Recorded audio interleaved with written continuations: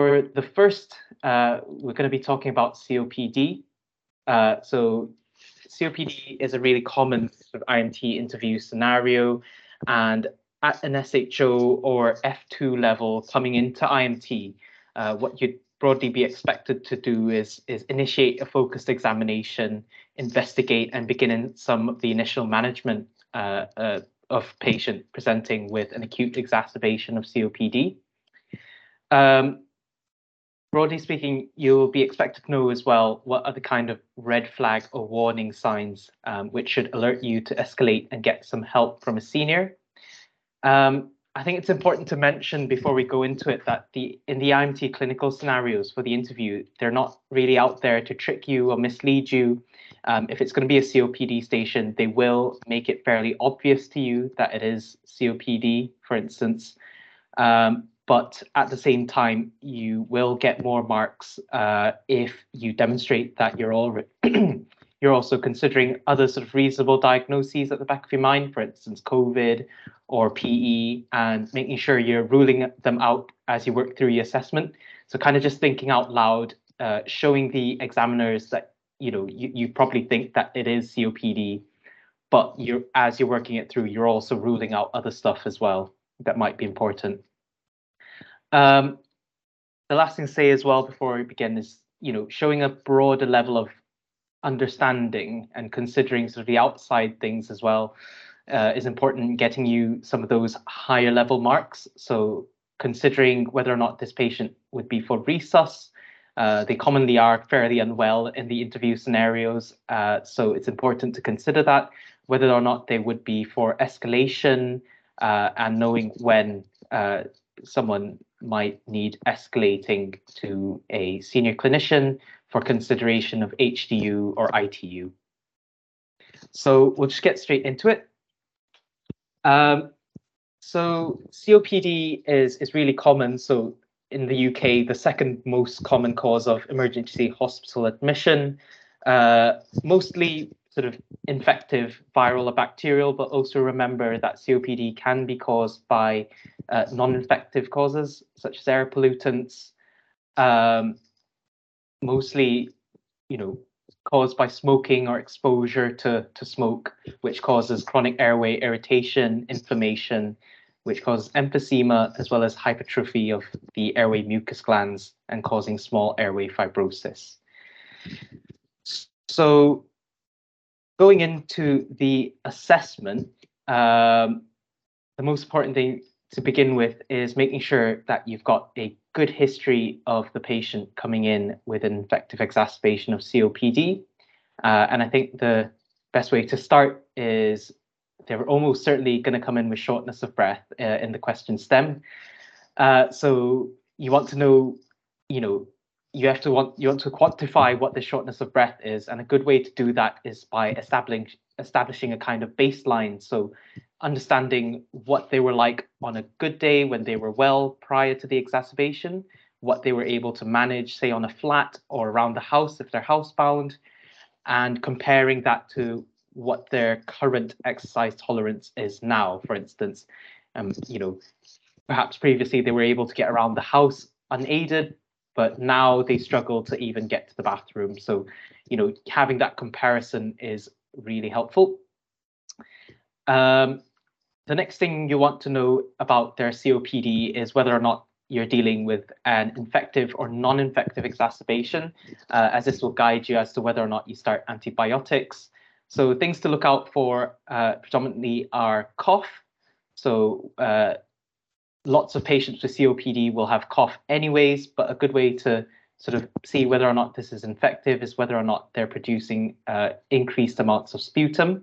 So A, increased sputum, and B, change in color of sputum. So if it's more green or if it's more yellow, that will sort of indicate or point you more towards an infective source of COPD. Sorry, so the other thing I'd add from that point of view is, is there any fever? Has there been any coryzal symptoms?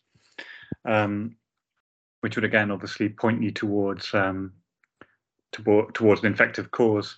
I completely agree about establishing what their baseline is, and that change in their functional status is really important and can help you to determine, how significant this exacerbation is, how different are they to usual.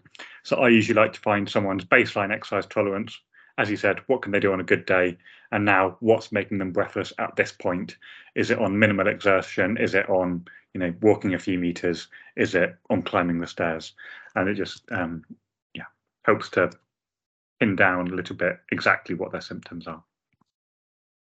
Yeah, so once you have a good idea of their history of their breathlessness, you might want to, at this point, start sort of asking about other common respiratory symptoms that might help you rule out other potential reasonable diagnoses. So thinking about things like any hemoptysis, so if they've coughed up any blood, whether or not they've got any symptoms of orthopnea, which might point you towards a different diagnosis like heart failure, whether they've got any chest pain or particular pleuritic chest pain, which might point you more towards, for instance, a pneumothorax or pulmonary embolism, and also considering perhaps a malignancy as well. So thinking about sort of constitutional symptoms like night sweats, weight loss, and things like that.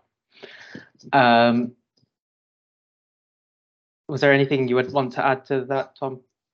No, I think those are all really important things, and I think as well as potential different diagnoses, it can also point you towards are they developing any complications of their COPD exacerbation. So, for instance, a secondary pneumothorax could be a complication of the exacerbation as well as a different diagnosis. Do they also have any signs of right-sided heart failure, cor pulmonale, as a complication of their COPD? So everything is, a little bit interlinked as well, and just trying to identify any complications of their condition is useful. Yeah. So another thing that might be helpful in the history, if you've got the time, is thinking about the frequency of their exacerbations. For instance, in the last 12 months, how many times they've been admitted to hospital, or whether or not they've had previous admissions to HDU or ITU, and that will give you an indication as to sort of the potential severity of their presentation. I think the things to add to that in particular would be, have they ever had NIV before? Have they ever been invasively ventilated before? Because having previous NIV is a big risk factor for needing NIV again in the future. And I suppose moving on from that, another good way to quantify it is thinking about how much of the inhaler therapy they are using at home. So most patients with known COPD will be on sort of a maintenance inhaler, but they'll also have sort of a relieving inhaler, so their salbutamol usually, and knowing how much they're using, how much they use regularly on a good day compared to how much they're using now might give you a potential sort of idea as well about how bad this particular exacerbation is. It might also sort of knowing whether or not they're on long-term oxygen therapy at home or sort of ambulatory home oxygen might give you a sort of idea as well of what their COPD is like, and might show a broader understanding of COPD. Yeah, I mean, I completely agree. Obviously, being on oxygen is a big risk factor in terms of by definition in chronic respiratory failure. So they're more likely to be more precarious. Similarly, are they on home NIV overnight as well? Because again, that would put them at increased risk of acute hypercapnic respiratory failure as a complication. You mentioned about inhalers. That's, I think, really important point to mention.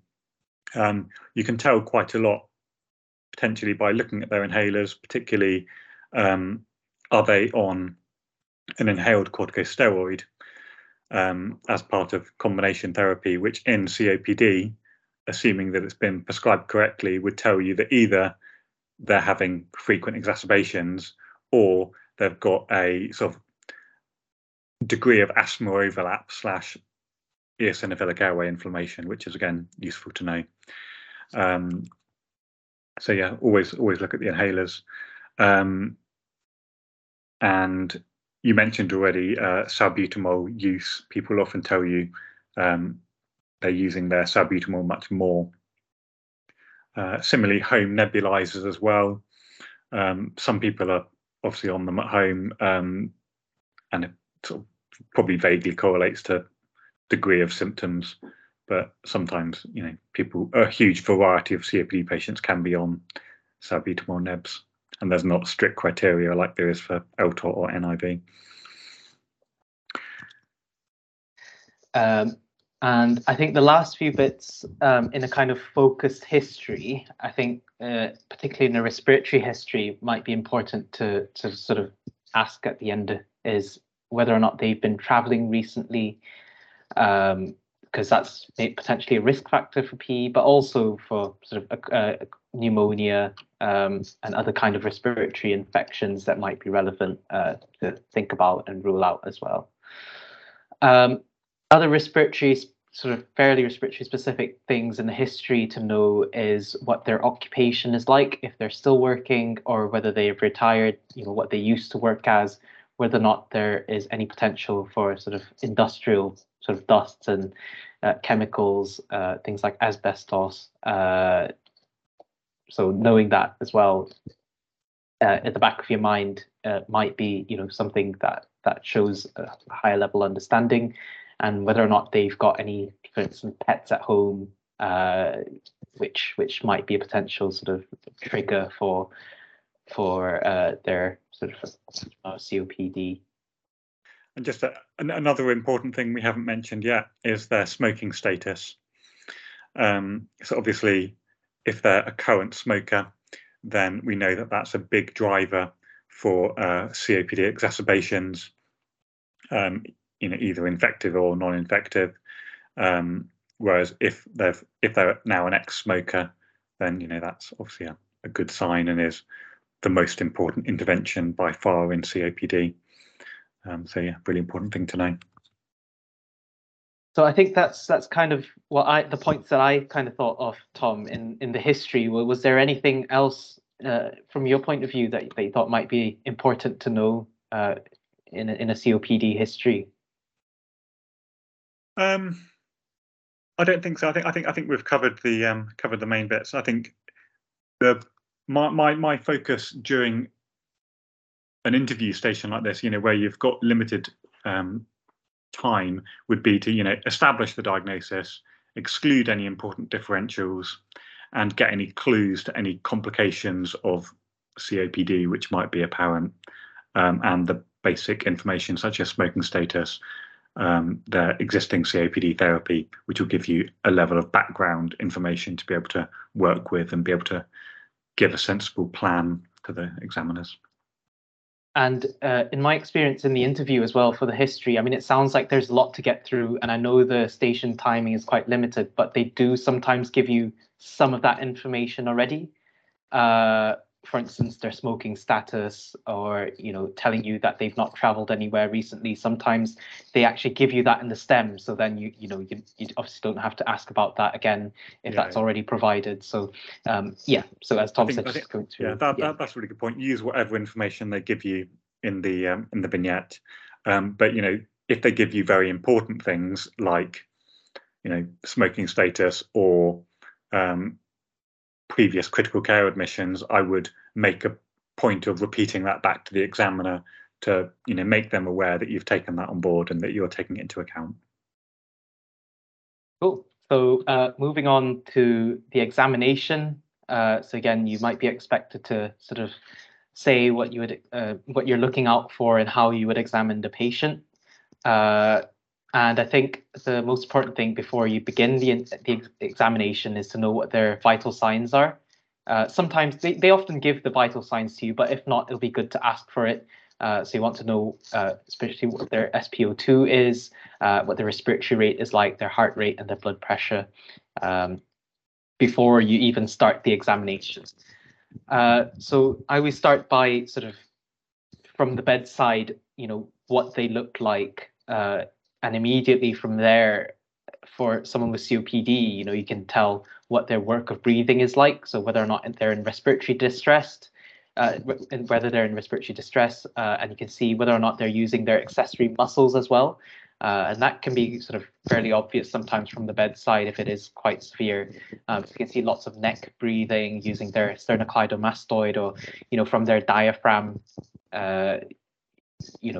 So even just from the bedside, looking out for things around the table, like whether or not they're on oxygen at the moment, whether they've got anything around their bedside, like any inhalers and things like that, is always a good start. So normally in an interview scenario, sometimes they want you to work through an A to E approach. But I think what I sort of, the way that I structured it is kind of looking at what the particular examination signs are in, specific to COPD, and you can kind of incorporate that into your A to E assessment, particularly the B section. So in the peripheries, the things that I would be looking for in COPD as I approach the patient is looking for any features from their hands, any tar staining, clubbing, looking at their face, any signs of polycythemia, which might indicate sort of more further down the line kind of COPD, any peripheral or central cyanosis, what their capillary refill is like to know the general hemodynamic status, asking them to extend out their hand to see whether or not they've got a tremor from salbutamol use, and ask him to pop their wrists back to see whether or not they've got a flap or anything that might suggest CO2 retention. And also looking for sort of features of cor pulmonale as well, whether they've got edema or congestion or hepatomegaly, things like that. Yeah. Yep, completely agree. I think you're right. There's different ways of doing it, and different people have different preferences. Some people might like to at least mention that they do a ABCDE assessment just to alert the examiners that they're approaching things in a structured, patient safety focused way. But then obviously important to mention all the other things you've mentioned as well. Yeah, so moving from peripheral to central, looking at things like JVP, so again, features of cor pulmonale, whether they've got central cyanosis, how they're breathing, whether they've got pursed lip breathing, and looking at the chest as well to see if it's symmetrical, or whether they've got any sort of chest wall deformities. And I guess respiratory examination, I like to think about percussion, to look for any dullness or hyperresonance, which potentially might indicate sort of other pathologies, and of course auscultation as well, looking at their air entry, whether it's equal bilaterally, whether they've got any wheeze that you can hear, either through auscultation or sometimes even by the bedside as well, and whether they've got any crackles around the lung. Yeah.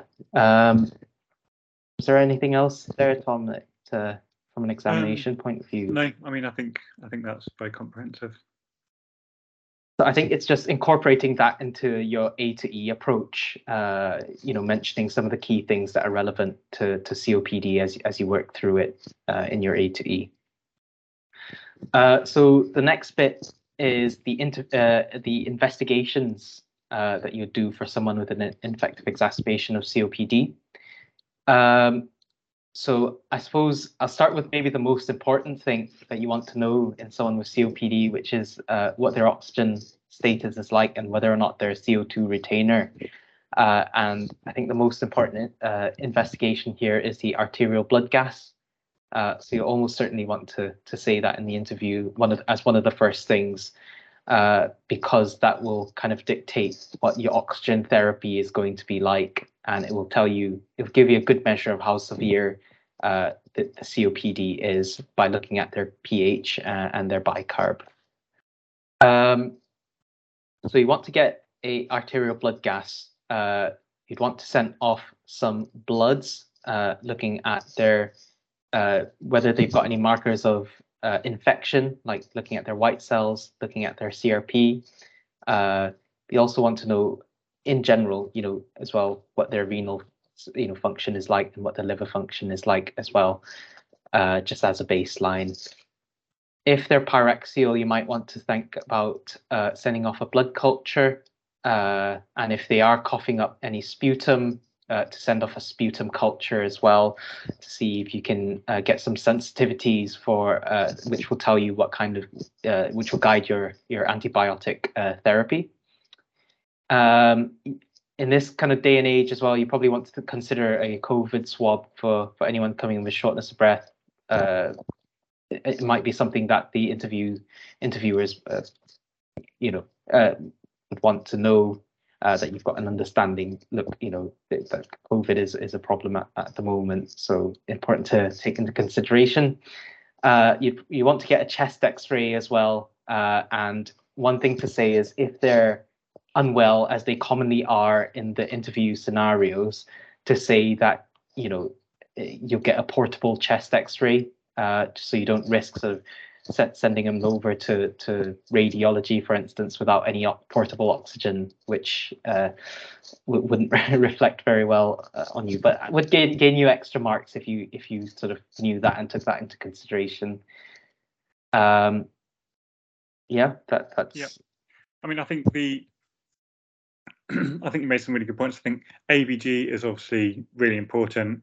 And the main thing that you're looking for acutely is, are they in acute hypercapnic respiratory failure, as in, are they acidotic with a pH of less than 7.35 and hypercapnic with a PCO2 of more than 6.5? Because if they are, despite medical management, then you're looking at commencing NIV. Whereas if they're not acidotic, not hypercapnic, then it's very much focusing on best medical management. Similarly, chest X-ray, I agree. If they're unwell, you should get a portable X-ray, especially in a fictional scenario.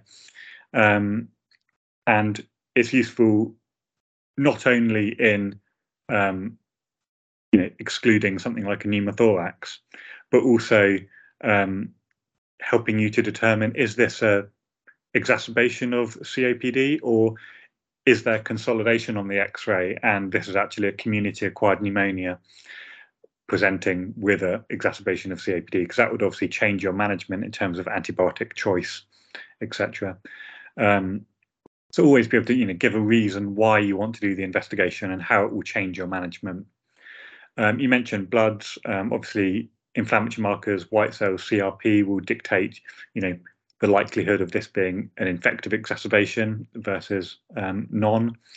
Something else for if you really want to get some bonus marks is to mention that you would look at the eosinophil count.